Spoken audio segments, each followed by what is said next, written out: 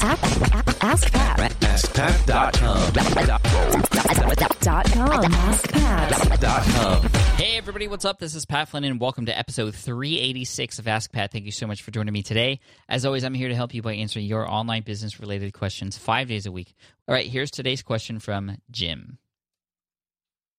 Hey Pat, Jim Walsh here. I have a firefighter training website located over at vententersearch.com. The website has been around for over 9 years. There are hundreds of posts with some amazing content. So my question is this: how do I best utilize or repurpose this older content? I know I have some readers that have been with me from the very beginning, and I know I have some people that are finding the site for the first time each and every day. I just want to make sure that I maximize the current content I already have, in addition to continuing to add new content.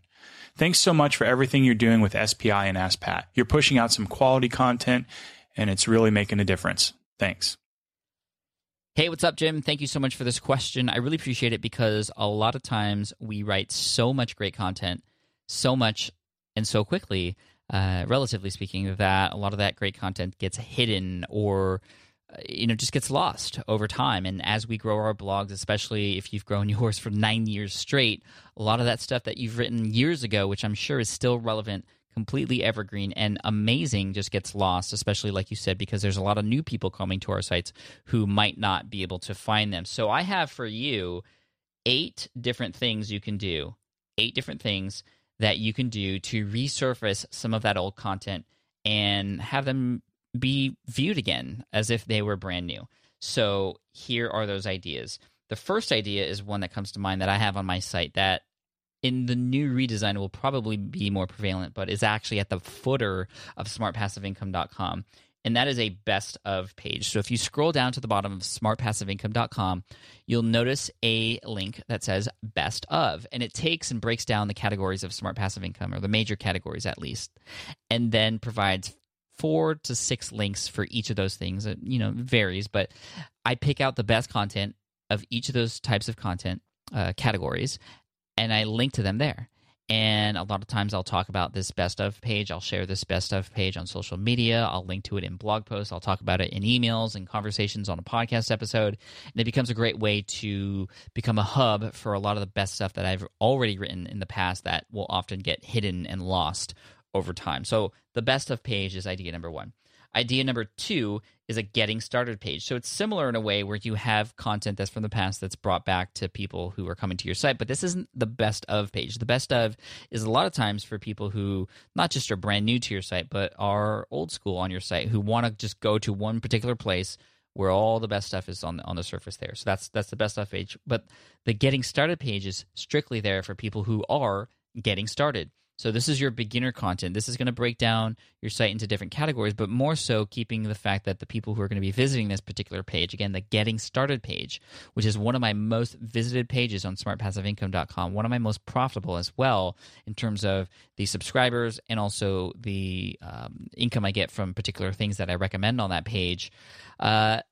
That's going to be for beginners, and that's going to list some of their first steps. So where do they start? It might even just have 1 or 2 links on it, but those are important things, especially those are probably things you've already written in the past that you don't want to just keep rewriting over and over and over and over again for people. So have it in a particular place where people who are brand new to the site can feel comfortable going, saying, oh, well, this is a section for me because I'm here for the first time, and then they can go find those older posts from there.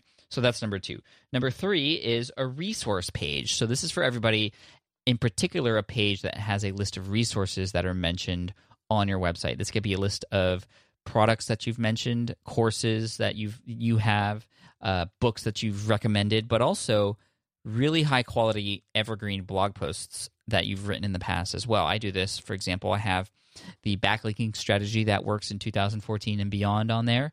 I have the podcasting tutorial that I've created on there as well. Again, these are blog posts, but they are high quality blog posts that could essentially become their own product if they wanted to be put on that page as a resource for people. And again, just like the best of page, I mention the resource page quite often on the podcast, on the blog. I link to it all the time. It's linked to in the sidebar and the navigation bar as well.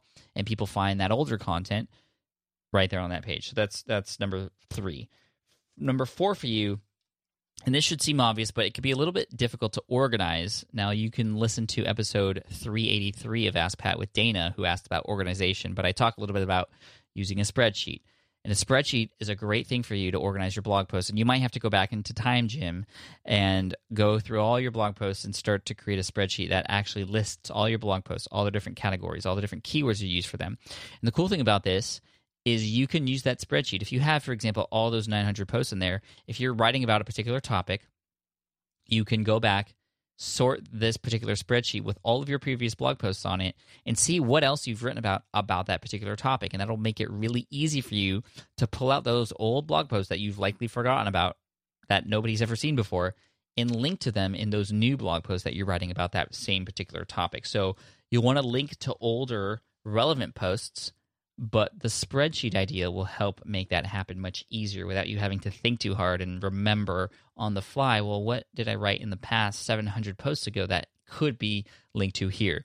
The interlinking in that way is going to be very important. Google looks at that. That's why Wikipedia ranks so well, because they link to relevant content within their site extremely well. So that's idea number 4. Idea number 5, you can resurface a popular topic. Essentially take a topic that you've written about a long time ago and write about it again. Now, you don't want to copy-paste what you've written before, but you could say, even at the top of that blog post, the last time I talked about this was in 2009. Here's that old post, and I want to resurface this because this is really important, and this is how it has changed today, or this is what you need to think about it in today's world. That's a great way to do it. So resurface old popular blog posts, and in order to know what's most popular, you could look at the comments, but also you could look at your analytics to see what were some of the big topics back in 2008, for example, and you could pull those back into 2015. Okay, next, number 6, I believe, is include links to your older posts in your email autoresponder series. So when people subscribe, they get links coming in or valuable content getting posted to their email inbox, and then you can have links to some of your older posts in there as well.